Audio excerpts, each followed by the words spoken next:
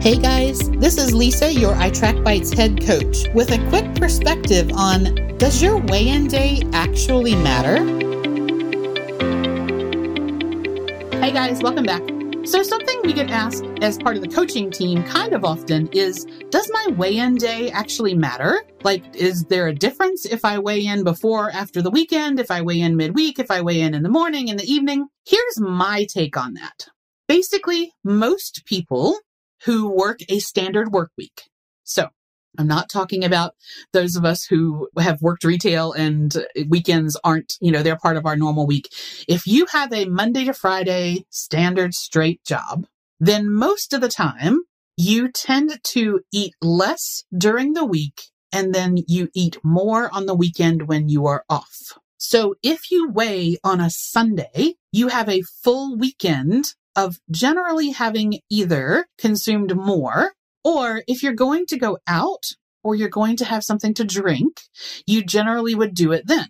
Now, most restaurant or pre-prepared food is way higher in sodium.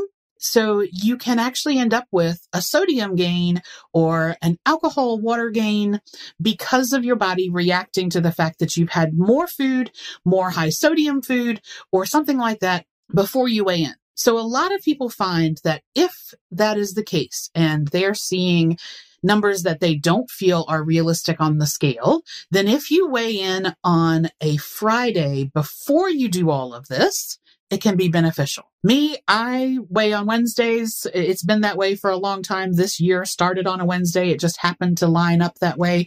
So for me, I don't eat any different on the weekend than I do during the week. And so it doesn't make a difference to my weigh-in. I do weigh in the morning, and that's just so I'm not holding the entirety of the day, before I weigh.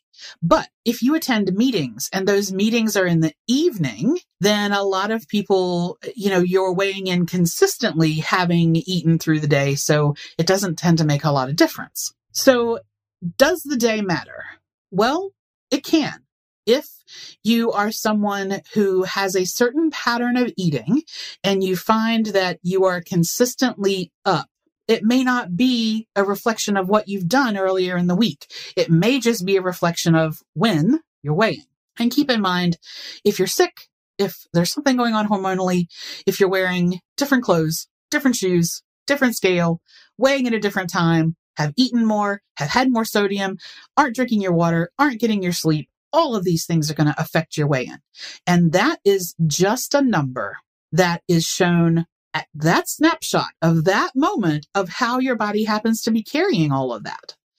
If you want to get a better reflection of the reality of what's going on, and you can handle it because some people can't, weigh every day and average it. This will give you a true reflection instead of just a snapshot of what's going on in that particular instant when you step on the scale. So, in my opinion, does your weigh-in day matter?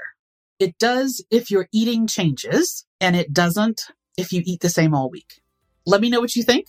Do you weigh every day? Do you weigh once a week? Do you weigh once a month? How often do you measure?